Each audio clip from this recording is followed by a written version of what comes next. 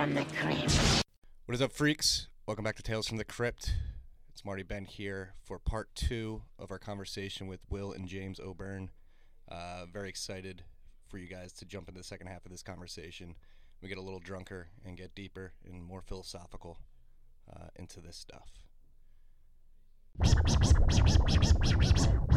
Really, a lot of the questions that I have about not just proof of work, but a lot of like Bitcoin things. And there is always an answer, and I would almost call it a canonical answer because I hear it from more people more than once, but they don't always feel like realistic answers to me. They feel like coming up with an idea in a frictionless environment, but interacting with a very frictionful environment, which involves, real people.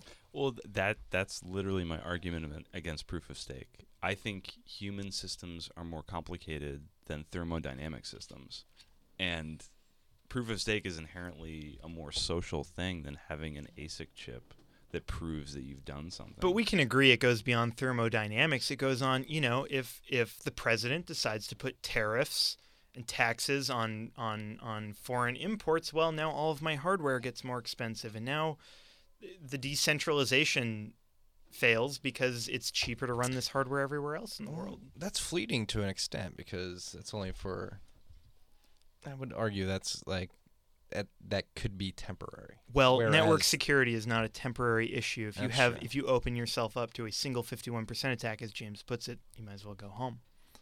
Well, a 51% attack in terms of doing a reorg gets a lot harder as you go deeper in the chain.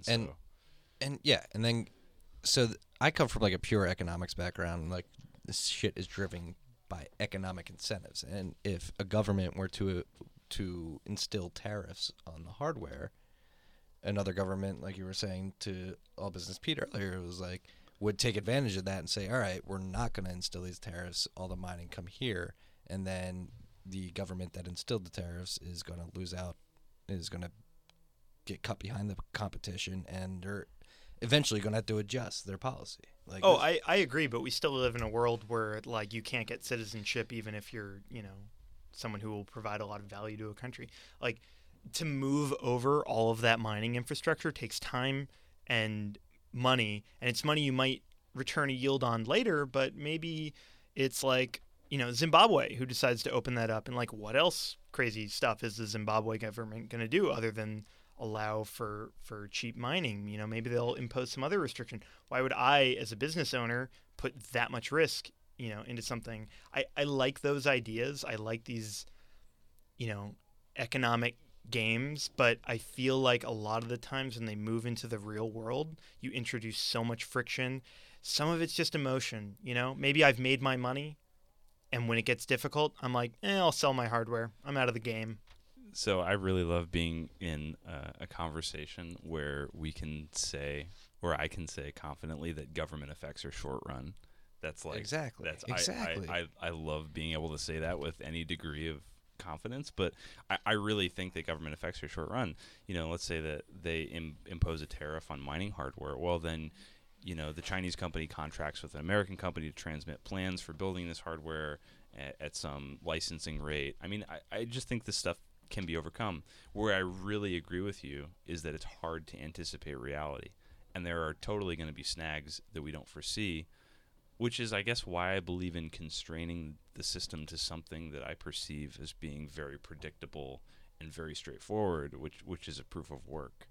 Whereas, like, I don't want to rely on social dynamics or these strange emergent behaviors that could come about across stakers, because it's never been tried, and it's a human system, and human systems are like notoriously hard to reason about. Yeah, but proof of work hadn't been tried either until it had been tried, and it's had its fair share of surprising effects. Well, proof of work had been discussed for a long time. I mean, Hashcash goes a ways back. Proof of work systems had been built. I mean, obviously never as widely deployed as Bitcoin. But SHA-256 is a very well understood thing. The dynamics of staking across multiple participants are not. Yeah, and this goes back to the heuristic fucking Marcus. What? That's my fake name. I've been saying heuristics. Sorry for doxing you, Marcus. Sorry for doxing myself. Here, I'm saying heuristics too much, but this is another thing I fall back on. So when I envision Bitcoin in my mind, it is a public utility, and no matter what happens around it, like, it is a pillar of light that anybody who wants to interact with it can plug in and transmit data. Like, go to the center of town and transmit data. It doesn't, like, Bitcoin doesn't give a fuck what wars are going on outside of it. It doesn't give a fuck, like, who is doing what, like, who is fighting with who. It's just there to embed data into. And like you were saying, like, proof of stake is inherently social, where you're depending on people who are, in my vision, fighting outside of that sort of beam of light and making decisions in that aspect. Like, I'm terribly describing my thoughts right now, but, like, again, Folks, like, we're in the midst of a competitive sport right now. We're in Barstool Sports playing a sport, and that sport is called consuming alcohol while discussing cryptocurrency systems. yes, and we've consumed a lot. We're 2 bottles deep almost. But again, the pillar of light that I see Bitcoin as not changing is imperative in my mind. Like, it is slow, dumb, and something you just anchor data into. And correct me if I'm wrong, but I would guess that Will is happy for that. Oh, And yeah. likes the fact that Bitcoin is fairly conservative and is kind of a holdout, and is this system that isn't taking risks.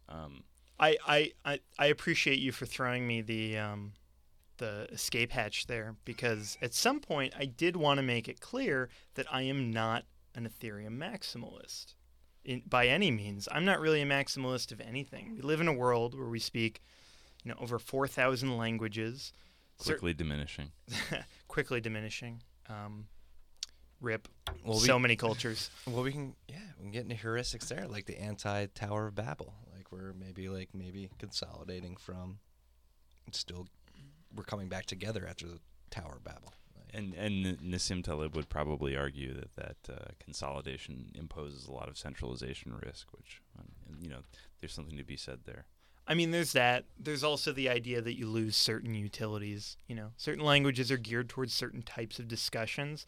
One of my favorites is the anecdote about the language where they don't have relative directions, like left and right. They only speak in cardinal directions, Yeah. and they have an uncanny sense of, what direction they're facing anytime. It's like a classic one. It's like that scene in The Wire where Yeah. What room are we in right now? And it's the north corner of the 4th floor of whatever. right. Like, having that understanding at any given time, there's utility to that, and that's reflected in so many things. It's reflected in our operating systems. We have 3 major ones and dozens of minor ones.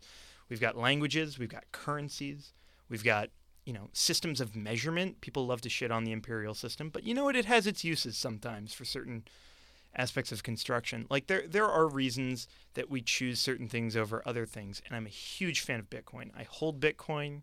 I like Bitcoin. It makes me happy when the price goes up, because to me it has a huge amount of use, and one of those uses, which you guys love, is the second layer staking thing. I love the idea of these services building on top of it and committing their hashes to the blockchain. Like, that's a huge thing for me. I love that, but I am not unwilling to deny, and I'm a huge fan of the other use cases of decentralized computing, just in general. Mm-hmm. And so I'm just a features man. Like I said, I live on kind of I live on the second layer, basically. I don't think I'm ever going to touch any of these protocols. And so what I love is being able to use these things. And Bitcoin has kind of, I think, made a place for itself to be not the use case for many things. And that's fine to say we're not going to solve that problem for you. And I love having this, like, workhorse that doesn't try to do everything. But it's not okay to say, and your problem isn't important, or your problem doesn't need to be solved today, because somebody wants a prediction market and they want it today. Somebody wants a gambling application that pays dividends to its holders. People have made it clear that there's a demand for these things, and I applaud anyone who can offer it, even if it's not the optimal implementation, but if it's an implementation that makes enough people happy that they're willing to throw money at it. And I think there's a lot of wisdom there. I think that oh, go ahead, Martin. No, I was gonna say I fucking love that explanation. Yeah, no, he's dead on, and he's touching on. I mean, so my brother really sold himself short in his introduction. He is far and away one of the smartest people I know, and I'm privileged to have been his brother for 24 years. But he's touching on a really age-old piece of engineering wisdom, which is don't fucking over-engineer. You know, everybody knows the guy. Everybody has the coworker who wants to rewrite this subsystem in Haskell just because it's cool and it'll quote-unquote scale well, when it doesn't actually matter. And so I think there's real value to being agnostic about what really makes a difference and where you should really put engineering effort in. I just think, I guess, when it comes to money, and I mean, I don't know, maybe I'm fine with certain aspects of Ethereum being a thing. What I worry is that money is really important and people's value is really important. And in systems with network-like dynamics, you have this slippery slope where people might start to build on top of a system because it's readily accessible and has a nice interface and good marketing and whatever else. And then all of a sudden you start building on top of this system that has these inherent problems at the foundation and ends up being repurposed for a use that it was never designed with the intent for, which is another classic, engineering circumstance that comes up. But I do really respect this idea that, like, hey, we just need to get something out there. But I think that changes a little bit for me when it comes to money. I think I understand that. I mean, and in a certain way, that is why I respect a lot the transition in branding from Bitcoin to being a currency to a store of value, is because it's a shit currency. I'm gonna go out there and say it. It is. It costs a lot of money to move around, and it takes a lot of time. And so I think rather than try to stick to the mission statement, which was give this method of exchange to the masses, they didn't pivot the code to match the mission statement. They pivoted the statement of what Bitcoin is. I mean, I say they. It's nobody owns this thing, but people as a whole. And I think that it is good to see that kind of level of principle, not to, what am I going to give my investors, but what am I going to do to make the best thing? I think that was the right move. But the need for currency exists, and a lot of someone's are trying to fulfill that right now. And that's really, we started the show with tribalism. That's what irks me the most about tribalism, is when you're shooting down a use case that someone actually has. I think that's where it doesn't belong. No, and I love that you said that. And that's one of the things that I've been harping on a lot, is that Bitcoin's going to change us more than we change it. Like, I was fucking in 2013, 2014. I was like, yeah, I was fucking one of those idiots, like anonymous cryptocurrency, feeless. It was like Roger Ver spiel. He was like, you can do like a feeless fucking digital cash that's peer to peer.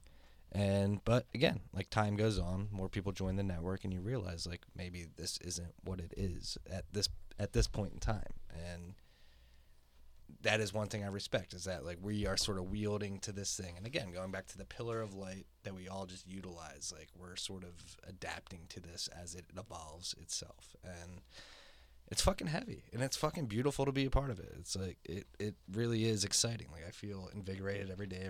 I wake up and get to write about it. And as much as I hate on Ethereum, like, it's fucking exciting. You guys are taking on, like, you guys, we are. We're all humans. We're all taking on these problems, like, and it, like, right on the tip, and trying to push the boundaries, which I would argue has not happened for a while in this country in particular, and maybe around the world in particular as well. I did it.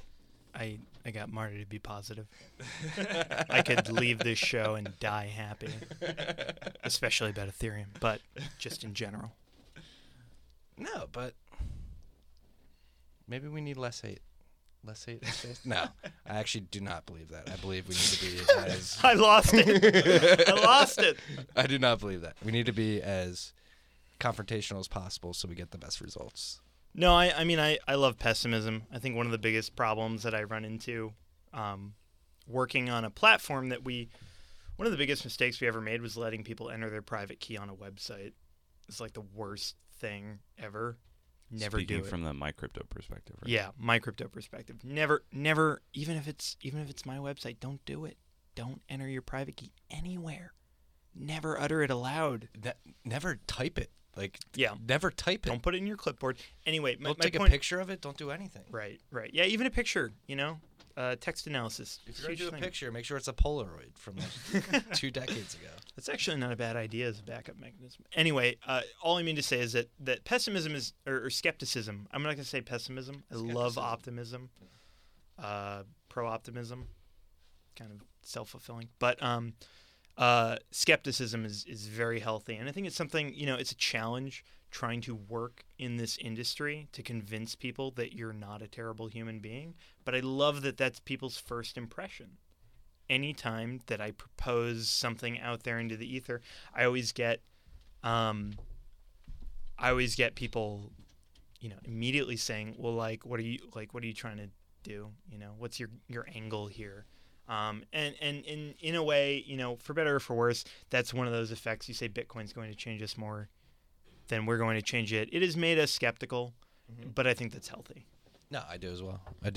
And that's the way you get the best results. Like, you can't just be like, oh my God, yeah, this is going to work. You got to question everything at its core and really get to the bottom of it. And I am very skeptical. I'm personally very skeptical. And that's why I'm here on the show. I mean, I like that you are skeptical, but you invited me on here because you said, we need somebody who's opposing me.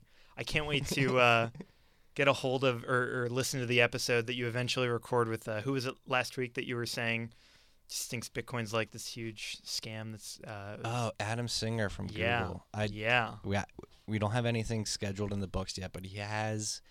via DM said he will come on when he's in New York next. So whenever he's in New York next, yeah. And he's very skeptical. Like he believes that like our monetary system's fine. It's going to go on as it has for decades and be fine. Like our economy is going to grow at a pace that allows us to keep our monetary ambitions on the trajectory that they are right now. I don't agree with him, but I would love to hear his perspective in person. Yeah, I want to hear that viewpoint too, because I think, above the skepticism is, and, this is, I think, probably more a byproduct of the mediums of exchange that we have with Facebook and Twitter. But, we don't hear enough dissenting opinions on the things that we hold dear, and I think that's a huge anti-tribalist move you can do, is talk to your friend who doesn't like what you're doing and talk really deeply with them about it and draw out of them why they don't believe in it. So looking forward to that episode. Are we talking about Vitalik? Is it? Hey, Vitalik, if you want to come on. Sorry, I was Come in on the whenever. bathroom, guys. We're talking about a no coiner. Oh, a no coiner. Yeah. The no coiner. I didn't realize that was It's a a thing. branding It's a thing now. that you could have until recently. It happened recently, I think, in the last 6 months. But Will, we tried to dig into it earlier. You deflected a little bit, but I want to talk about you. Fascinate me because you dropped out of high school, and when we first met up at Skinny Dennis, we talked a lot about you were fucking smart enough to drop out of high school and work with technology, and you worked with gaming, correct? He was making these incredible video games with no instruction or prompting. It was it was remarkable to watch. I had to go to college to teach myself how to program, but Will just basically sat in his room and via osmosis, I guess, accumulated the ability to just make these magical programs. Geez. So how'd Christ. you get interested in this? If I wasn't deflecting before, I'm going to be deflecting now. Yeah. So I think like so many people of my generation, I don't mean to distance myself from you guys. I'm only 16 months older than you. Yeah, I know, but it's a long. The Berlin Wall fell, or not? Yeah, the Berlin Wall fell down. You know, it has been down longer than it was up. That's what you're trying to. And the pyramids and Cleopatra, whatever. Yeah, I got into programming via video games. Shout outs to the Ludum Dare 48-hour game challenge. That was a community that kind of raised me as a programmer. Those people are awesome. Like most game programmers, I read a couple of articles, learned it's a shit industry that pays you nothing and squeezes you like a lemon until, you're just dry of inspiration in life. And kind of pivoted into web development. Stuck around there for a while. But one of the things you were asking what attracted me to Ethereum, one of the things that attracts me to it is kind of its focus on the technology that we use today. So I'm a big fan of cryptocurrencies going to change us more than we change it, but I'm also a bigger fan of bridging today to what we're going to be doing tomorrow. And I think, one of the things that enthused me about Ethereum is its sort of JavaScript friendliness, and the fact that there is kind of this proposal to bring the blockchain into your browser. And so if you use any Web3 provider, it's called Web3, the idea is that you basically have your account and the ability to sign and broadcast transactions exposed through your browser in a reasonably secure way. So don't worry, you're not just going to visit a website and they're going to broadcast your transactions for you. But I guess to play devil's advocate here, isn't making it quote unquote easy to program Ethereum what gets us into situations like the DAO or it's parity, right? The multi-sig contract that froze. Some people kind of tongue-in-cheek joke that if you can't contribute to Bitcoin Core because you don't care to or can't learn C++, then good, because that's a good filter on who should be writing code. Well, that James, handles money. You're a self-proclaimed libertarian. I think you of all people could respect that people are at responsibility for the way in which they use their money, and you can promote best practices. But at a certain point, if I go out and develop a smart contract and I claim that it can do something ludicrous, and I'm not saying that's what other people have done, but if I say that and people send money to it, you don't even have to claim that it does something ludicrous. Look at the parity contract. This does multi-sig, and because of a cultural element in that system, people just reuse that contract. Technically everybody can go out and audit the contract and figure out that, there's this bug. But because the programming interface is so high level and friendly and abstract, it engenders this, this lack of scrutiny maybe, or this lack of understanding, which I have a real problem with. I mean, I don't know how to argue with that. I would agree with James. All right, we got Marty on the record. I would disagree with that because that's just classic elitism, right? Oh, that there are those who should be empowered to do and those who should be empowered to not. The reason I disagree with that is that anybody can go out and learn C++ if they really want to. Anybody can go out and write Bitcoin script.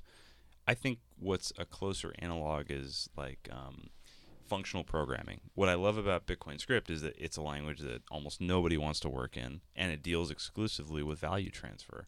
And so because of that, the things that happen in Bitcoin script are very tightly scoped to value transfer. So you know that anything happening in Bitcoin script is important. You should pay close attention. It's nearly inscrutable, so you have to sit there and draw it out.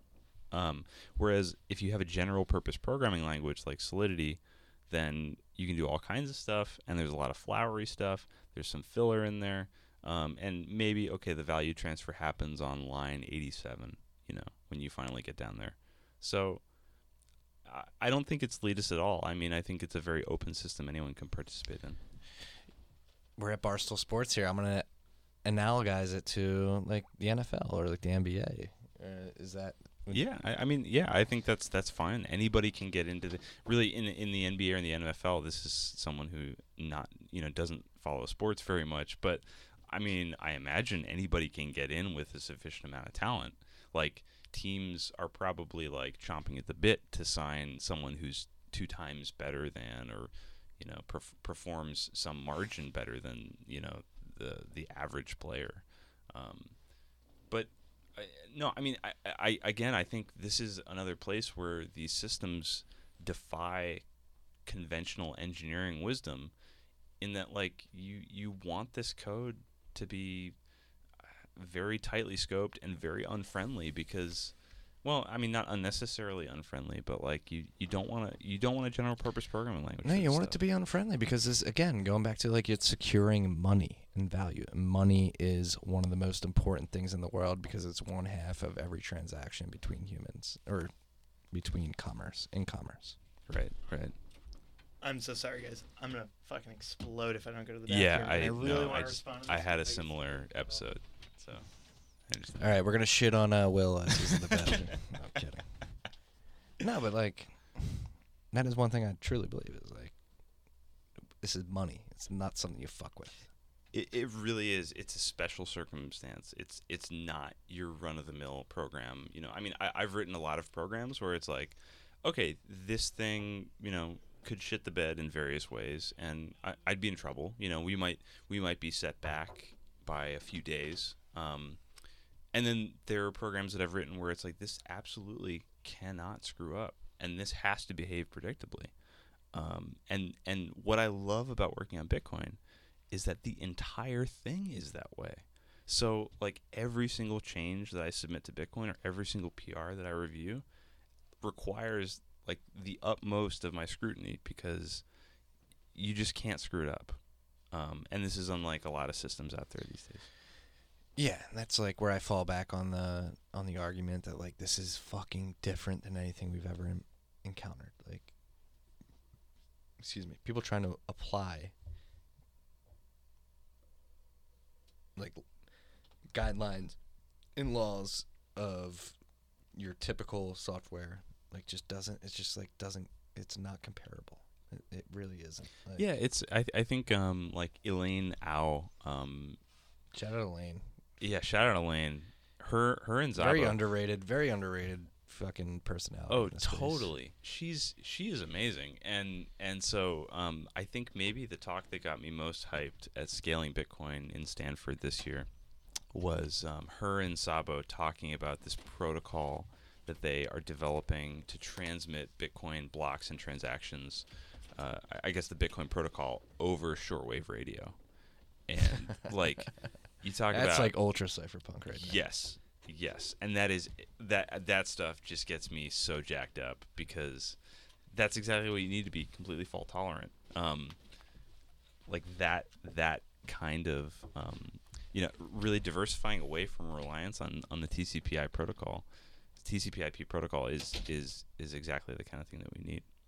So Marty has left the studio temporarily to go take care of some business. I overheard as I left, you guys were going to shit talk me. So I think now's the time to shit talk Marty. Yeah. Somehow we actually procrastinated shit talking you. Oh, yes. We can definitely shit talk Marty. Right on. Yeah, let's get down to it. Man, this office is intense. So we're in Barstool Sports, as I'm sure everyone knows at this point, and it lives up to the name. I'm impressed. There was like an absurd amount of sports paraphernalia here. There's a literal bar in the office. Did you notice that? Well, I mean that's not totally that's like bars have. I haven't seen the bar. Maybe it's a significant bar. Oh, it was behind where they were doing the streaming. They were live streaming pro football players playing Madden, which is like maybe a Black Mirror episode in waiting, but yeah, it was behind them. I mean, Okay. it's cool, but I was so busy running for the bathroom because I didn't want to miss a single minute of this riveting conversation. I was lucky I got to catch somebody to ask because there's like 40 doors. Oh yeah. I definitely had a Perimetering the few office. false starts there. people in this office right Yeah, Burning the midnight oil. Well, we got half the a bottle of Bitcoin wine to beefcakes. finish, so let's keep going. I know. Right, I have right. 2 beers, Right. 2.5 beers. So, I'm definitely gonna cut this up into 2 episodes. So Okay, that's great. jeez. Okay, That's and I hope you wow. cut out a lot more. 'Cause, man, whew. No, I don't know. I think it's been. I like it. I like when it's raw. You know. Yeah. Oh, it's I it's agree. wrong. So the reason that I love podcasts over like audiobooks is that I feel like when people are reading the audiobook, it feels too polished, and like when you're listening to a podcast, like a discussion, it feels like you're talking to somebody. Unless, have you ever heard Ice-T reading Dungeons and Dragons book? No, but that's all I want to hear now. He had a contract, and they made him read Dungeons and Dragons audiobooks. I'll have to scrape up which ones, but it's special. I can only imagine what that was man. like. So where we leave off? Were we still talking about Elaine and? We left Oh, yeah. off at the elitism of presuming that your code base should be difficult to get into because it's super important. Well, it is super important. Like money is important. Like I don't like I would argue yes, there's places for elitism, like or not places for elitism, but like there are things where elitism can be applied and you can say fuck you, you're being an elitist. But when it comes to money, above all, like the security and the integrity of that money is bar none. Like it is it's the pinnacle, the penultimate goal for everybody. I totally agree. And if you were to submit a pull request to Geth or something, of equal importance, and you weren't a serious person and you didn't write serious code, you would be rejected, just as you would expect from Bitcoin Core. I think, probably the thing that has happened, and I think it's healthy, is people have grown this skepticism that I said that I like. After a while, and I'm affected by this too, you hold a certain amount of cryptocurrency and you've sent it around for a while, you stop thinking of it as money. It does kind of feel like video game bucks. It starts feeling like video game bucks. So for reference, It hasn't for me yet. I fucking sweat every time I fucking move shit. yeah. No. As you should. But So for reference, listeners, Will refers to any kind of cryptocurrency as space bucks to people who otherwise might not know what he's talking about. Oh yeah, I mean, I got to start expectations low, deliver high. So I shit talk this stuff to everybody until Spacebucks. I really get into it. But I think what has happened is not some people wrote bad code and we should stop people from writing bad code, because let me tell you, people are going to write bad code forever. What has happened is that people were too willing to trust services with their information because they did not, or not their information, but just anything, because they had not yet learned to be skeptical. And this happened in the early internet. You had websites who were storing passwords in plain text in databases that were easily hacked. I think you see it now a little bit. People are willing to give over KYC information to anybody who calls themselves an exchange. And that's your social security number and your photo ID and all that stuff. Like that's not already all out there, thanks to Equifax and everybody else. Negative shout-outs to Equifax. Is there a thing like it? Curses? We just put a curse on Equifax. Yeah. I hope you guys die. I've actually got an interesting Fight Club theory about Equifax, but we'll get into that. Oh man, I can't wait to find out is who this- Tyler Durden really is. I mean, is this you guys would know more than I? Would it be possible to quasi DDoS the IRS with all the information that was obtained from the Equifax hack? Oh, just file a bunch of false Exactly. tax returns? Man, I don't know if you could. I haven't thought about that hard enough. But if you could, I hope someone out there does. Right? And just lets this motherfucker burn. Right? I want it. I want it. That's But, an awful libertarian statement on your part, Will. Well, I mean, I like to pick and choose. But it's technically possible, right? Do you think? If they have the social security numbers, the addresses, and names, that's all you need. Yeah, I mean, I think what it comes down to is there's not a lot of economic incentive for somebody to do that. It's a lot of you have to- letters to send. You have to have a Tyler Durden who's let's burn the right. world. Yeah, man. I'm into that. I don't hate it, but I'm not willing to be Tyler Durden. I'm willing to be a passive observer. what's his name? Yeah. He was the Hulk. Edward I'm Norton. willing Norton. to be an Edward Norton. Yeah. I'm not willing to be a Brad Pitt. Okay, here. so you want to be taken along for the ride, but you don't want to necessarily be directing the criminal activity. Oh yeah, I'm a wuss. Are you kidding me? I mean, actually, to be fair, I came on here with my real name, so I feel like I'm pretty badass right That's true. now. That's but true. Yeah, so did I. Marty Bent's my real name. Oh man, god. Yeah, you're gonna be filing your tax return as Marty Bent 1,000 times. I've actually signed a couple contracts as Marty Bent. That's been weird. As you should. Plausible deniability. This is getting cut out. Yeah, that's fair. That's fair. Where were we with IRS? So your information be all right. Yeah. So people were willing to put out. I mean, it happened a couple times. You threw 100 ETH into an ICO. It turned into 200 ETH when that thing came up. People were doing that over and over and over and over again, and they were sending it. Most ICOs are smart contracts. They're not some guy who writes down everybody who sent in and writes down, what they get sent later. There's some amount of automation in there, or multi-sig wallets, because you start with your first and then you forget, oh, hey, this isn't just a private key. This is code running on the mainnet. And you put money in there. Like, people got lazy, and again, I'm gonna call to your libertarian responses. Like, people, you can't get lazy in a system where someone doesn't cover your ass for you. No, I completely agree with that. But there are certain cultural elements that encourage, well, everybody's using this parity contract, so I can use this parity contract without auditing the code, and that plays into things. And I'm not asking them to audit their code, like every individual, because that's absurd, and that's also kind of my anti-elitism angle. You should be able to interact with this stuff, but not know how to read smart contract code. That should be a given. But who's making the argument to the contrary? I think a lot of the Bitcoin community, advocates running binaries that you've verified, just as the Ethereum people would. Yeah, I'm not saying that. What I'm saying is that we as a society need to start adopting like efficient ways in which to trust things. And I think is that possible? I mean, there's so many variables. Well, we already do that today, right? Like credit score. Let's talk about credit score. I don't fucking trust a credit score as far as I can throw it. It's virtual. I can't throw it anywhere. Okay, well, luckily I'm not trying to take out a loan with the Bank of Marty. Bank of Bent. Got to go for that alliteration. I'm not saying we need a credit score. I'm just saying that they're like, after a time of people getting burned, we develop systems by which to trust things, and no one has that metric. I mean, one of the things that really drives me up the wall, I hate, is all these ICO rating websites. Have you landed on any of these? Oh my god, there's like an ICO influencer fucking website. These things are garbage. Bitcoin C-.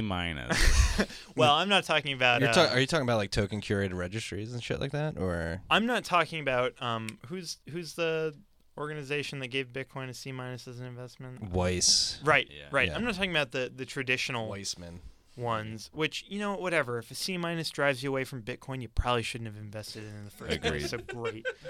I'm talking about these spun up websites that use fucking WordPress templates that rate ICOs, and they just pump the ones they want you to. Like, that time shall pass. We shall get our Snopes, our actual trustworthy sources out there. But it takes time to cultivate those things. The early internet was full of scams, full of garbage, and we're gonna get there. And I think smart contracts are gonna get there too. We're probably gonna find ways in which people can trust them. I mean, ERCs, for what it's worth, just to clarify, ERC, all it means is Ethereum request for comment. It's basically like a BIP, right? It's even less than a BIP. It's just like, yo, what do you guys think about this thing? It doesn't have to be smart Does it contract. have to be a contract? No. Or it's just anything? Pretty much anything. So saying ERCs are the way of the future is kind of but there will be a gold stamp of approval from various people about this smart contract is pretty legit. The problem, I think, with the parity one, as far as I know, it was merged without acceptance from anybody. I think Gavwood took some what would you call them? He took liberties, exactly. Right. Liberties. And I think Gavin's a smart guy. He's done a lot of good stuff, but I think that on both ends, he did not follow the kind of standards that I would hope that somebody would who has that level of influence. But likewise, nobody called him out, or, you know, if they did call him out, it wasn't listened to. But I think we're going to hold a higher standard for ourselves and where we put our money. As you would today, you would not go to, you know, a guy in an alley and be like, yo, here's $10,000, make it happen. We're going to get there. And it takes time. And, you know, it sucks that people got burned. You should have had a camera on me in Nashville last weekend. I'm kidding. Scary thought. Oh, man. I don't want to see what was under that trench coat. But I think it sucks that people got burned, but I think to point to the central authority and say, this is your fault for letting this happen is almost like extremely anti-libertarian. To say that there should have been a guiding hand that coddled you from the possibilities of getting burned, you know? You're completely right. And I'm certainly not saying that, like, the SEC should step in and squash anything, because I don't think that's a long-term fix for anything. I think you're totally right that these markets are extremely young and that we have to adopt wisdom kind of as participants, and that only accumulates over time. But again, there are these cultural elements. That first principle, like the first principles in my mind, like of security first and securing the protocol level, like. And that's great that we have something to fall back on for that. But what do you say to people that $3 as a transaction fee is their take home for a week? You know, if you're trying to get that kind of adoption. First of all, right now you can get a transaction confirmed within a day for 5 Satoshis on the byte. So, like, that's... What's that translate to an average transaction? To an average transaction. Sorry, man, I'm stuck in fiat. Yeah, I mean, I couldn't tell you, but I can tell you that because I checked before here because I knew it was going to come up, that the average transaction cost average right now. So obviously, some people are probably setting, you know, ridiculous highs to get it done quick. Mean is problematic. You have to look at percentiles. So if I mean, and fee estimation is its own art that Alex Morcos knows a ton about because he's worked on that stuff. But it. Like, you have to incorporate as a parameter your willingness to wait for your transaction to confirm. So, I mean, it depends. Okay, fine. All right, let's move the goalposts on what I said.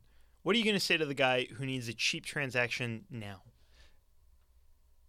Are you going to say, we're going to figure it out with Lightning in some amount of time, and you'll have to pay this amount? Use Venmo, and if you can't use Venmo, then realize that what you're doing comes at a premium. Because what you're doing is skirting censorship.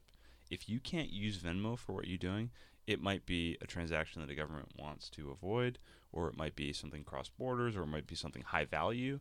And you should acknowledge that the transaction that you're doing has to live on a probably monotonically growing network of computers for perpetuity. And that costs money, and that should have a premium. Right, and I agree with that. I agree that is what Bitcoin stands for. But I think that there's a use case out there. Venmo, obviously, they need to connect to your bank. What if you don't have a bank that supports them? What if you live in a country that doesn't have, know, whatever? All I'm saying is that use case exists, and to try to stand...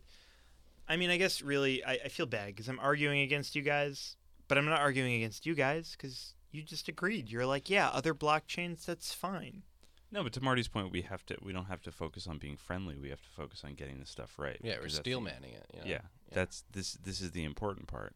But look, okay, so the closest analogy I can think of to the Bitcoin blockchain and all subsequent efforts that follow in its spirit is BitTorrent.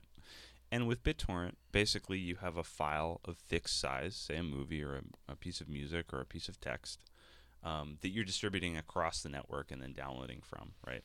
So you have growth in one dimension. For a torrent to remain healthy, it has to be hosted among a number of peers, right? A blockchain, on the other hand, grows itself indefinitely. The data keeps growing. And then presumably, as the network sees more use, in order to participate with full security, you have nodes being added to the network and coming online. So you now have two dimensions of growth. You have both the data growing and the nodes growing. This is like unlike any other system that we've ever seen. And so as a result, like you can't have these, even 10,000 character line programs that are executed and living on the blockchain that get carried out on every single node, because it's just not scalable. Yeah, you're totally right. Bitcoin has locked its two dimensions in that it's going to optimize for, which is number of nodes and size of transactions, or whatever you want to measure it as. But realize that number of nodes is an The incredibly most important part. It is. Oh, I because- agree. It's the most important part. And as I noted before, Ethereum right now does have the most number of nodes, or at least over Bitcoin. I don't know if there's some crazy currency out with there a different security model. Exactly. with a right. And so that's all I'm saying, is that there are multiple levers to pull here, and to say that your thing is superior because you chose the right levers is disingenuous to people who have different use cases and have different needs out of your thing. I will always agree with you that Bitcoin right now, for quasi-anonymous transactions, is the most secure thing. But it doesn't fulfill certain use cases depending on what you're optimizing for, and that's always it. Well, What I are would you I would optimizing? push back and say that the use cases that you want right now take time. You can't get these use cases out of the box. Like, any money that has ever become money has had to go through this continuum. And so collectible, store of value, medium of exchange, unit of account, it's just going to take time to get to the use cases that you're envisioning. And it's going to I agree, or I would argue that we're going to be able to do everything that Ethereum can do on second and third layers. It's just going to take time. And that's what perturbs me in particular, is that, like, I see a lot of impatience in the space. It's like, we want this now. It's like, this shit takes time. And I would argue that going sort of slow and steady is more advantageous than going move fast and break things in the long run. And so we're going to hit like a time scale in the long run where the move fast and break things sort of mentality of Ethereum sort of trips it up, and the move slow and steady mentality of Bitcoin sort of proves its worth at some point in the next 10 to 20 years. All right, Aesop, I dig that.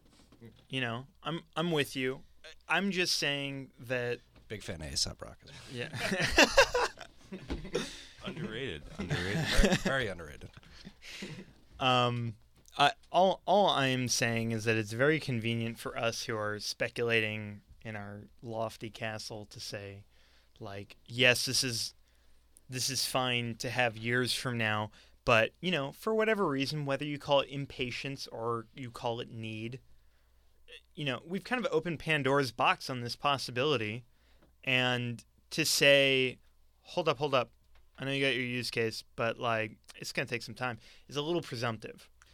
So one interesting point that the director of the MIT Media Lab made at Scaling Bitcoin in 2017 was that this guy, his name is Joey, was working on the development of the internet.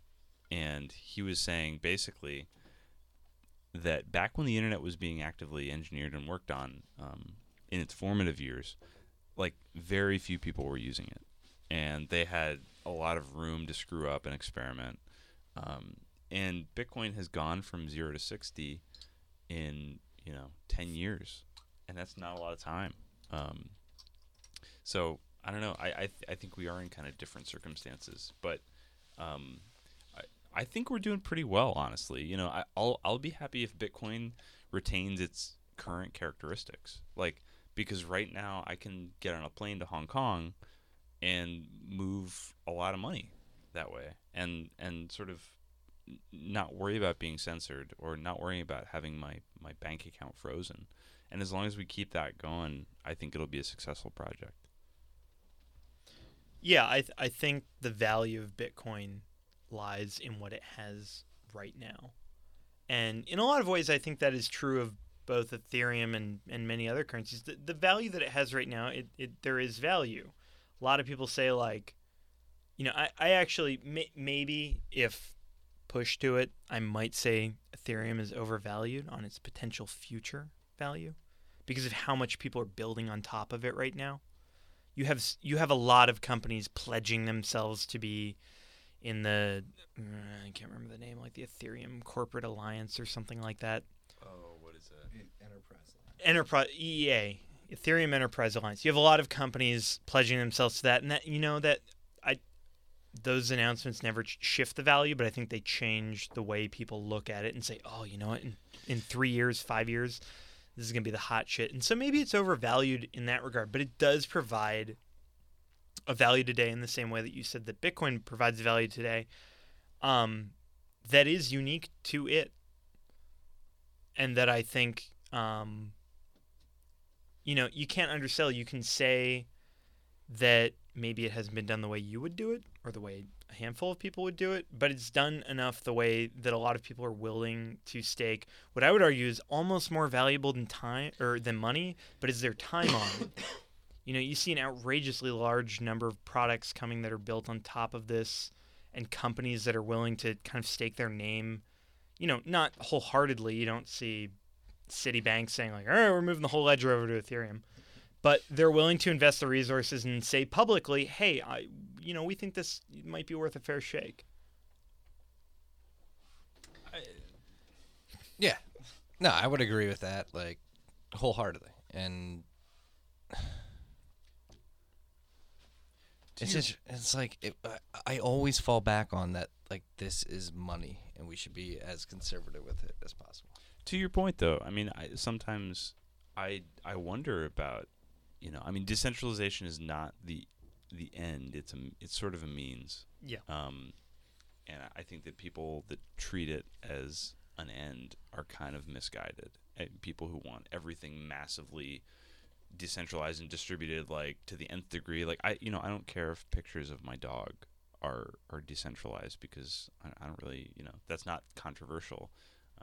I guess there's an argument to be made that you shouldn't use privacy-preserving technology only when it's meaningful, because you need sort of an anonymity set there. But I think there's a priority list, right? I agree. There's a priority list, but what makes you think that your priorities are more important than someone else's?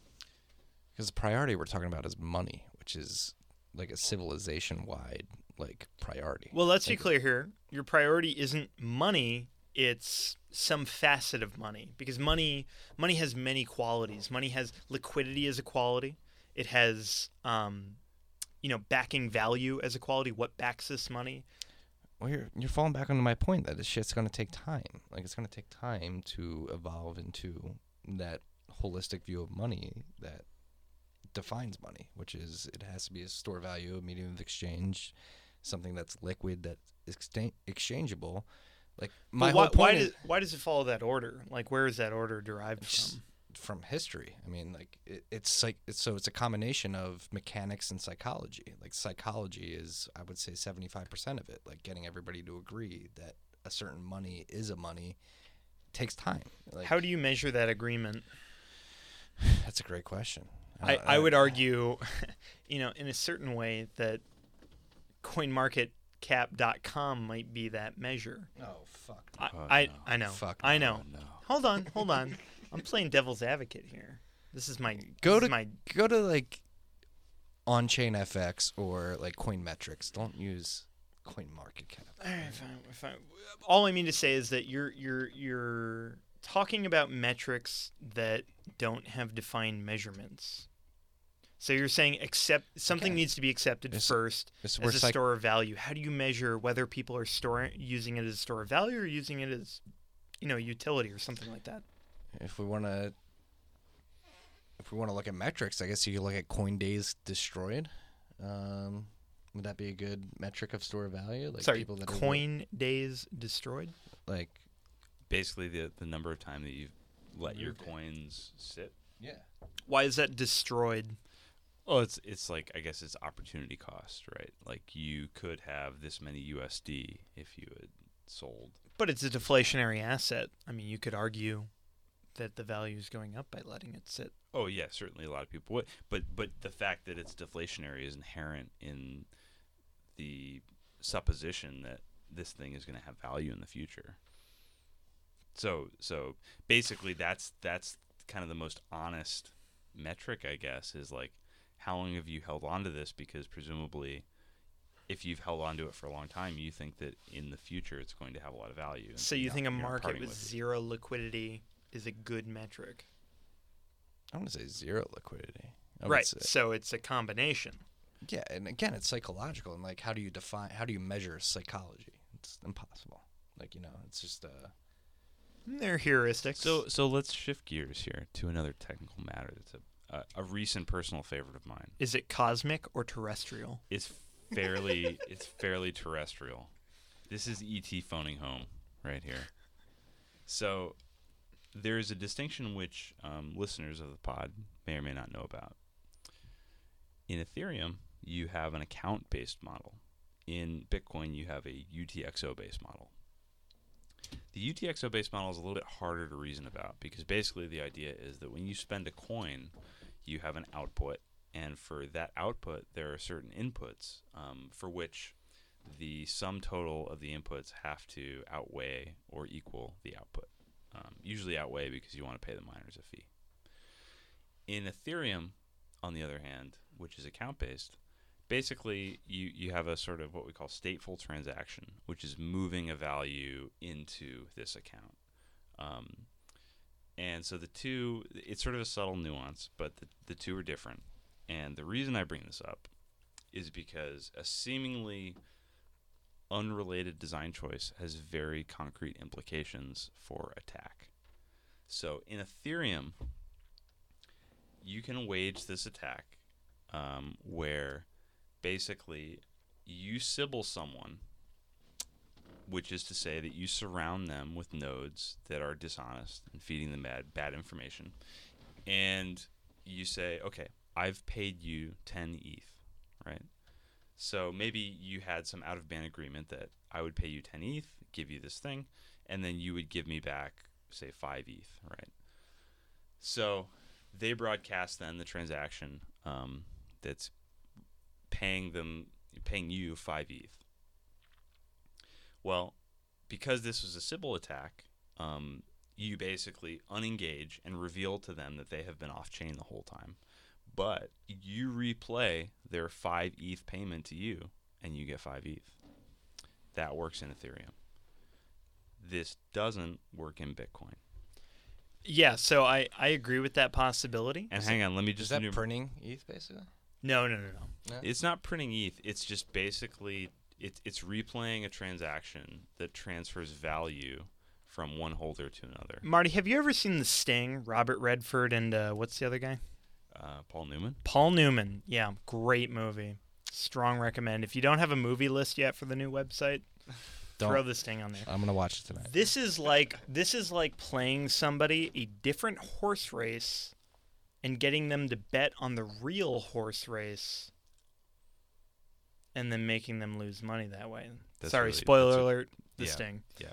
Well, hopefully everybody who hasn't seen that will forget by the time they watch it. Right. It's a very small detail. of the But let me movie. just spell out for the listeners that the reason that this isn't possible in Bitcoin is because it uses this kind of at first blush more unfriendly mechanism of transacting, which is the UTXO mechanism. And basically, if you tried to do that in Bitcoin, you wouldn't be able to replay that transaction that grants the thief 5 Bitcoin because it's based on a UTXO that doesn't exist in the main chain. And so, again, this is an example in my mind of a concept that seems more straightforward in Ethereum, this account-based model, that actually results in a wider attack vector than Bitcoin has. I would also like to point out, though, that in your proposed attack on this person, you agreed to an off-chain exchange. You said that they sent you 10 ETH for something off-chain.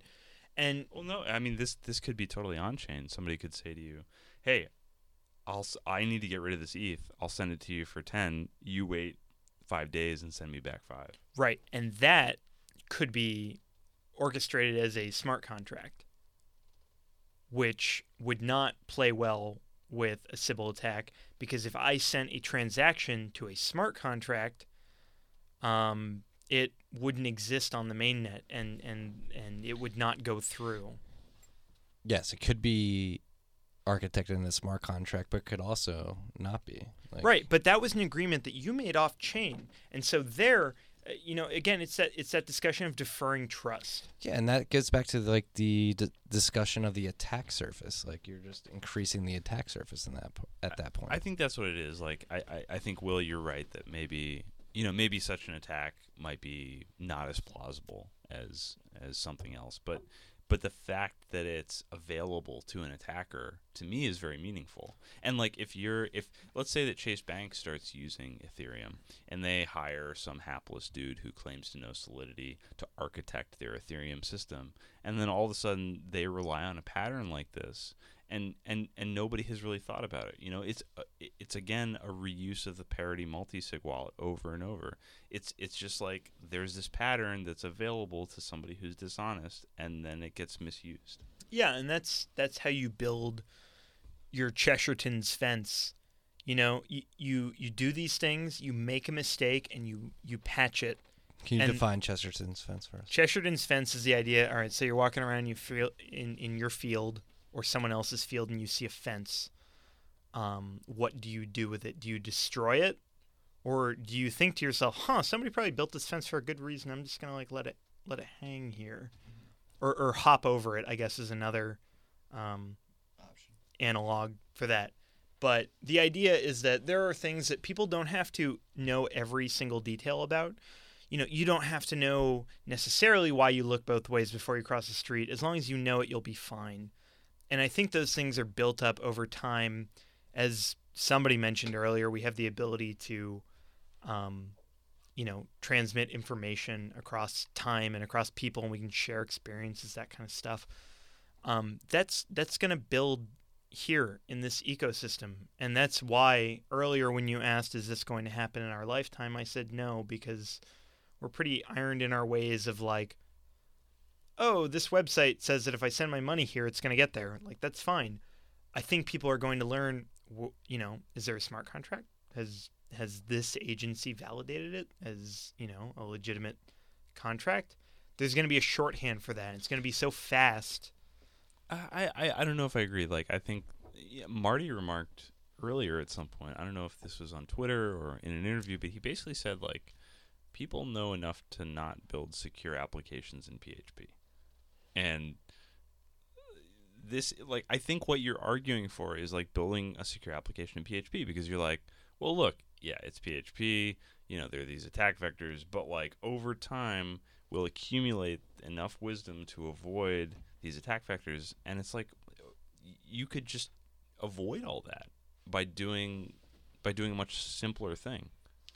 Yeah, and that argument came from like a CMS background, where like most CMSs are built back end on PHP, where if it's like a blog or something that's putting out like written content, it's not as big a deal as value transfer, and you have to de-alienate between these different use cases. And for me, it's a non-starter with money. It's got to be as secure as possible. Well, I mean, I think that's why I'm kind of anti-maximalist, is there are these use cases that require different levers to be pulled, and I'm sure there's somebody out there who says, nope, I want this in gold. Could be fake money, could be money where the serial numbers are tracked by the government and going to be, I'm going to be arrested for this, or whatever. Like, there are different mediums of exchange right now that exist for different reasons, and maybe Bitcoin cements itself as, hey, if you want to make 100% sure that this one transaction lives alone and it's done, maybe that's the avenue for Bitcoin. I would argue that we're in a time where the multiple medium of exchanges is a luxury, and what we're falling back on is when those luxuries aren't afforded to us, what is the most sound medium of exchange and most sound money? And I would argue that's Bitcoin. But even, I mean, is that, look, would you, like, Yeah, I mean, We're afforded the luxury of medium of exchange now because fiat currencies are hot and they're readily available. But the fat lady's only going to sing, or excuse me, the music's only going to be playing for so long. No, oh right. Is Fat Lady not in vogue? I guess phrased alternatively, the fat lady is going to sing at some point. Exactly. And the music's going to stop. Exactly. Which is, I That's think I'm mixing kind of- analogies yeah, here. that's a little dubious. You're right. The fat lady's going to sing at some point, and when that happens, like, what are you going to fall back No, on? I think this is something that I think a lot about, and not a lot of people talk about because, again, it involves a lot of kind of forecasting. But if you look at the balance sheet of the United States government, I mean, this money doesn't seem like it's going to last for very long if you sit down and look at the numbers. So, I do think, like, right now we're afforded a kind of luxury that we can transact in these different mediums. But if you're asking me which system I would put my faith in long term, it's absolutely Bitcoin because I have the source code on my computer and I know how it works and I know what the monetary policy is and no other single human being can influence that. So that, I mean, personally, that makes me sleep a lot better at night, and that's why I hold Bitcoin.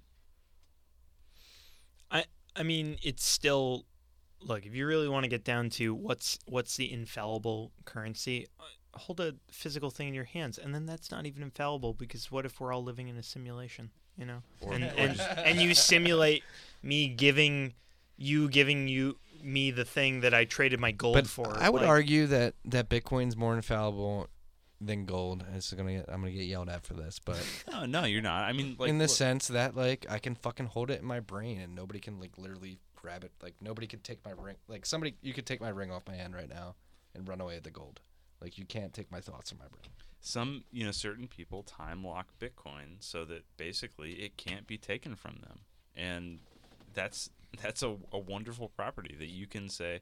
And by the way, a lot of people don't know that there are native operations to Bitcoin that aren't exploited in the same way that they are Ethereum, like multi-sig contracts, like time lock contracts, like check sequence verify.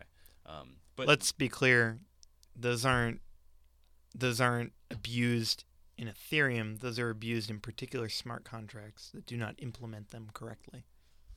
okay. I would argue that the possibility that they can be implemented incorrectly is a bad non-starter. I agree. But anyway, like that's a pretty cool feature of your money. And so, yeah, I put more faith in Bitcoin as a monetary system than almost anything else. And that stands alone from adoption. I think basically people are catching up to Bitcoin, kind of as Marty says, like Bitcoin's going to change people faster than people change Bitcoin. And I do think that's true. I mean, I think that some people were primed for Bitcoin because they were thinking about this kind of weird, I don't know, people have been noodling on monetary policy for a while, and people were ready for it. But Hike was ready for it in the fucking 80s. He's fucking predicted it. So if you don't mind me proposing a slight topic I change. mind. Yikes. Yo, don't come on the podcast. Marty's a Nazi. Who do you think the next generation of cryptocurrency maintainers are going to be? Who do you think is going to get interested in this stuff? Because one of the things that I hear a lot of people talk about is like the Ethereum crew, very young, a lot of inexperience, if you that's air quotes on that. That's direct quotes to me. A lot of brashness, whereas the Bitcoin is like a bunch of old cypherpunks who are like cool and disagree. Let me tell you why. Well, for one, you. Well, yeah, I'm somewhere between. I'm 28 years old. Yeah, but you said it yourself. You were doing PRs when you were 25. I guess so. With reduced frequency. All right, feel free to dispute the cipher. So shout out Andrew Chow. A Chow is one of the most prolific Bitcoin Core contributors, and this kid is still in school. Sorry for doxing A Chow. But Andrew's grade school? Like what? No. He's an undergraduate in America somewhere. More I won't doxing. say more than that. He goes to North Dakota State University. you can really find out about How HO bad would you feel if you were right about that? That was terrible. Terrible. I sure hope I'm giving HO an ego boost that's commensurate with the amount of information I'm revealing about him. But I don't even think this guy can drink. And he is an incredible contributor to Bitcoin Core. All right, That's all I'll say. I wasn't going. I mean, I was not going for exceptions to the rule. I think it's fair to say that the Bitcoin crowd skews. I think Developer crowd skews older. I think the blue map might be like your guys' age. I don't know. Nobody knows. He's ageless. He's younger than me. I know for a fact. Okay. But he's what I will say, what I think is more important is that like we don't need our schooling system needs to get better. Like we need to. Oh, it's busted. And I It's mean, busted, but like we need to like realize like, oh my god, like instead of like I took 5 years of Latin. Like I fucking I should have been learning like JavaScript or like CSS, HTML. Are you a Catholic school upbringing? Yeah, I went to a Jesuit All high right. school. Like I fucking took 5 years. I took 5 years of dead language. Our Father who art in heaven, hallowed be thy name. Pater noster. Hail Mary, full of grace. I can do it in Latin for you right now. Oh man! All right, one up. There was one a up. time. There was a time. Yeah. Pater noster. Nostri Dominici. Dominis, yeah. Yeah, I could do it. I could do it right now. Like, but I should have been learning fucking like C++ or 4I equals 0. yeah. But that's something like we have to adjust to. Like, that's what I'm like. To your point, Will. Like, we're not going to see the benefits of this for generations, and I think that's because we are terribly equipped to learn at the pace that we should be learning as a society. Yeah. So, all right, circle And way this back. is why I want to go back to you. Like, you dropped out of high school noticing Yeah. this. Yeah, Okay, tell your all damn biography, Will. all right, Just all right. Just Yeah. give the people what they want. I hardcore deflected up front because honestly, I'm a huge poser, and I'm always worried about getting completely credential not checked true. at parties. So, yeah. So I dropped out of high school. As James mentioned earlier, it was for my wanting to develop video games like every other 16-year-old out there. I think I disillusioned myself fast enough to not get into $120,000 of debt at some state and school. it was your absolute willingness to defy truant officers and like hide in your closet. Like that was a pretty Boss. key part of it. Boss, you were hiding from officers? It's true. Oh yeah, Tijuana Brown. Tijuana Brown. Shout outs to Tijuana Brown. Shout out Tijuana Brown. She threw me in the back of a police car. I thought I was pretty cool at the time. I didn't know there was a police car. Yeah. Cuffs and all. Holy Oh wow. No, I mean, I guess in Northern Virginia they take truancy seriously. I'm sure in like downtown Baltimore they don't give a fuck. Shout outs to The Wire Shout out season Wire. 4. One of my fondest memories is watching The Wire with Will, by the way. Oh yeah, Wire and Wings night. That was a strong 2-person family tradition for a solid year in Midtown East. That sounds like an incredible night. Incredible multiple nights. Nights. So, let's get back to you dropping out of like. I think Right. we need more yous. That's what I'm trying to get to. All right, is all we right. need more people like you. Yeah. Okay. Well, in a lot of ways I disagree with that because for one, I'm working with a lot of very smart people who went to school and who know things that I don't. I'm not saying that I could not learn those things, but there is something to be said for being classically educated in computer science. I think you take certain things into consideration.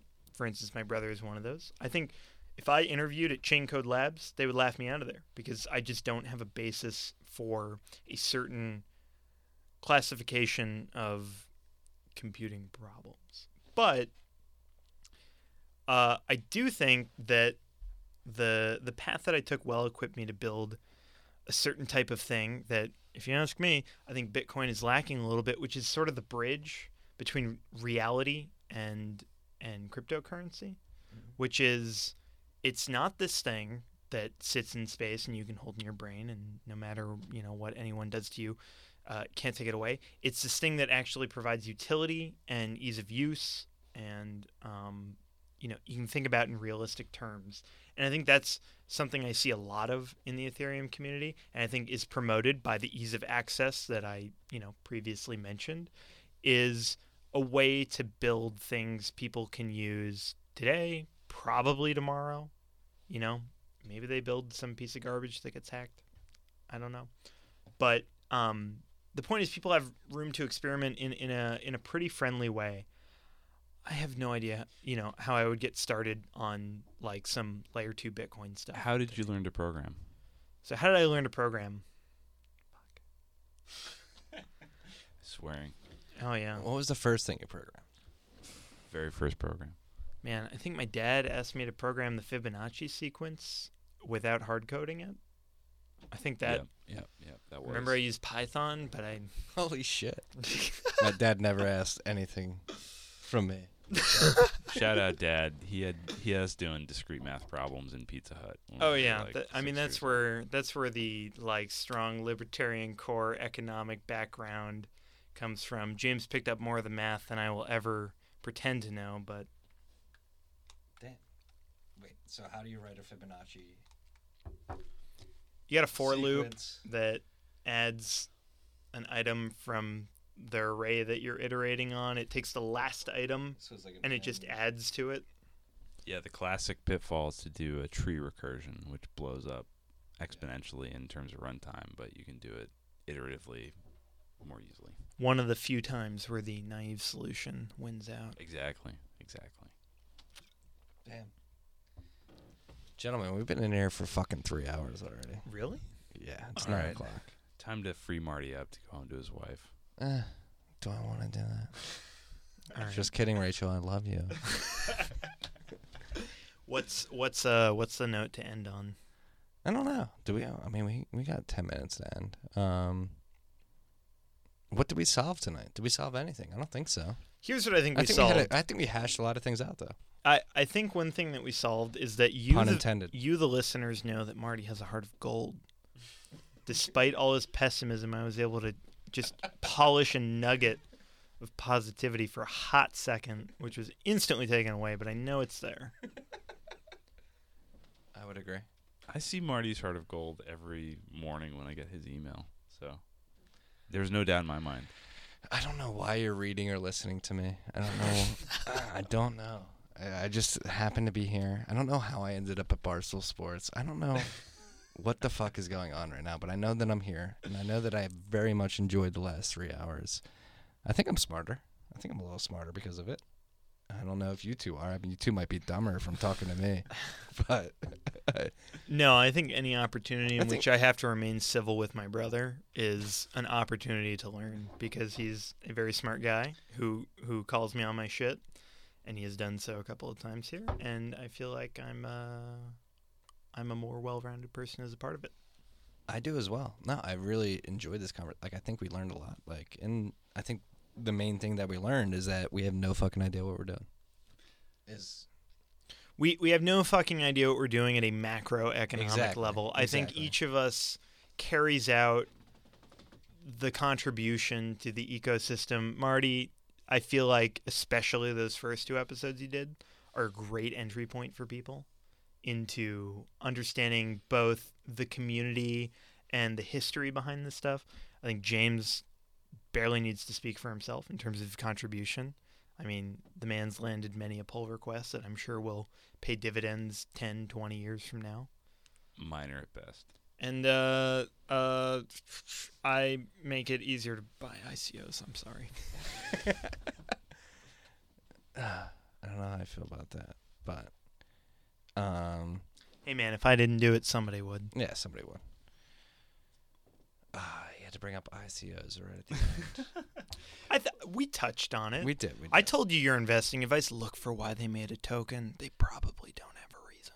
No. What I would say is it's a real privilege to be close with someone who has a different perspective than you do, and to be able to not only get that perspective, but have a basis of respect for them, which I obviously do for my very very intelligent brother, and just to be able to test your own ideas. I think that's really awesome. Yeah, I would say try to surround yourself with people who, while they may not hold the same viewpoint as you, 100%. But you have to You respect. Yeah, there have to be certain principles that you share and that you can kind of establish a bedrock from, because I don't think there's value in just going out and seeking dissonance for the sake of dissonance. Oh, you shouldn't feed the trolls, nor should you be fed by the trolls.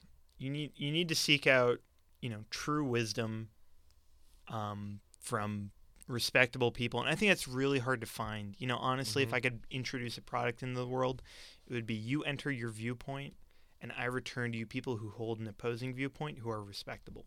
Yeah. I wish that existed. I hope you guys thought this was respectable tonight. That's the only hope I have tonight. Like, I had a fucking blast with you two. Like, it has enlightened me. It is, and I will be the first to admit, like, I am very very quick to be negative, Well, you're willing to spend 3 hours to suss out the validity of that negativity. So I'd say, Marty, you've got a lot on a lot of people.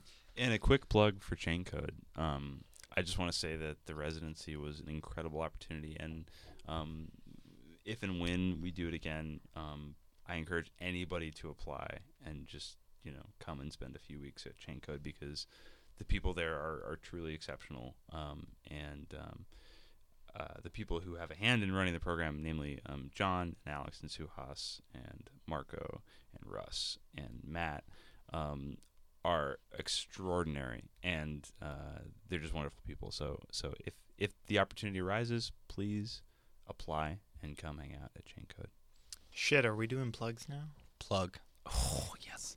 All right. Plug to My Crypto. Solid team. You've heard me shill Ethereum all night, but, honestly, as I tried to mention before, and I'll try to mention now, I'm just pro blockchain development everywhere. So are my fellow devs on it. If you're interested in getting your feet wet, whether or not you want to stick for the long term or you just want to, soak up the ecosystem, learn, certain things, we're totally open source. I get contributors every day, shoot me messages and stuff. So if you're interested in working on that kind of stuff, jump in. We're also focused on a little bit more than just Ethereum. Gonna just hint that way. No major statements, but yeah. If you're listening, you're like, hell yeah, these guys are cool, and I want to work on blockchain stuff too. Definitely a good starting point. My name is Marty Bent. I'm your token idiot, and we are gonna wrap the podcast there. Peace and love, everybody. We love you, Marty. Marty! That was fun. Oh, man. 3 hours. Woo. Jesus. We're gonna have to cut that into 2. I gotta say, I'm sad that I didn't make it to the end, but We'll I got see close. how much you edit out, and then we'll see if we've got 45 minutes. I don't edit a lot out. We took multiple pee breaks. I mean, we each took one. We each took one. Yeah. Yeah. In aggregate, it was multiple. That was well coordinated, by the way. Yeah. Not at all. I literally said, I gotta pee. I didn't hear it. We gotta get one last penis in there. Penis. That was fun. That was No, cool. It really opened my eyes. No, there are a lot of really good arguments for, why Ethereum should be a thing, why it should be worked on. Well, you were exceptionally open-minded guests for this. I mean, to the Will show, to the Will Ethereum show. Yeah, I mean, you said you're having an Ethereum core guy on later at some point, right? Lane Reddick. Yeah. Who? I don't know Lane's contributions, but I He swear to God, he showed up last year, this time last year. whatever he can speak to is going to be way more than me. So I appreciate I find that hard to believe. that you're seeking that out. I feel bad for your listeners that I'm their first exposure to the enemy. I don't. I feel like you're a great first. A good representative. Thank you. Realistic, and idealistic at the same time. But you guys did a great job of not teaming up on me and whooping my ass. I literally had try your hardest not to shit on Ethereum. That's like the do not congratulate for Start. Marty. Start. Oh, Jesus. No, Oh my God. that's one thing I'll admit. I'm dumb. I don't know the Marty, technical aspects of it. You gotta stop saying that, man, because you're gonna lose credibility with people.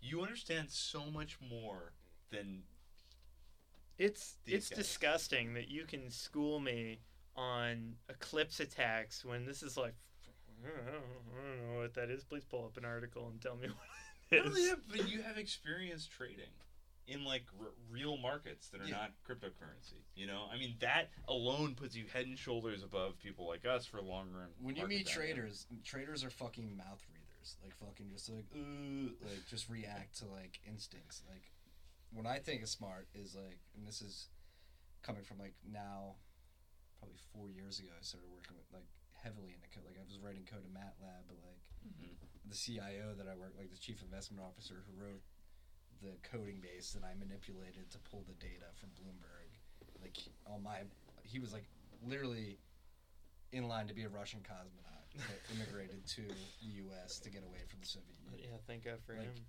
I hold Dmitry up to like this pedestal of like Oh yeah. he's smartest. Like he wrote the algorithm for the HFRI hedge fund. Like I would never be able to do that. Like the fact that like you can write lines of code and manipulate data and make things happen. Like I cannot do that, and I feel powerless compared to that. But you can. I mean, you just admitted to having manipulated MATLAB, and you've done the PHP job. I can't build that code base from scratch. Yeah, like Nobody given it builds it. time. Nobody builds it from scratch the first time. I mean, Yeah. I don't know. that's The only way that I made it work was I worked at an agency where other people did that part for me, and then I got to watch and learn. Yeah. It's the only way it worked. If you really wanted to, you could put yourself in that environment where you're like, okay, I learned how to do this. I probably should. And I mean, you know, you have the number. I don't think you should, because there are plenty of dudes in our seat. There are not a lot of dudes in your seat who are actually, as Will says, serving as an adapter between like the technical community and the people who use it. So that's what I'm trying to do. Like when you were saying tonight, like that's what I'm trying to do with the newsletters. Be like the olive branch Right. to the uber technical side and the masses that want to know more. Yeah, that's what people are fucking up on right now. Yeah. I mean, the number of projects that I look at that just have no respect for, like, Like that's why I write in Barstool's voice and like curse in the newsletter. Like, I can write proper for you if you want me to. But, like, people are going to listen to that. No, and people love it. Like that's why I love referring you to my friends, because I'm like, oh, like there's this dude from Philly. You're from Philly. You're gonna understand this communication. You know? Yeah, exactly. Like, you speak your language. Yo, this shit's fucking crazy. or like, yeah, I mean, that's why I love the show, is because you get into these like stupid digressions, and like it's not all just like crypto jibber jabber. Yeah. It's like, Yeah, James has another guy that I don't know if you still listen to him, but the Bitcoin Markets Update guy. oh, Ansel? Ansel,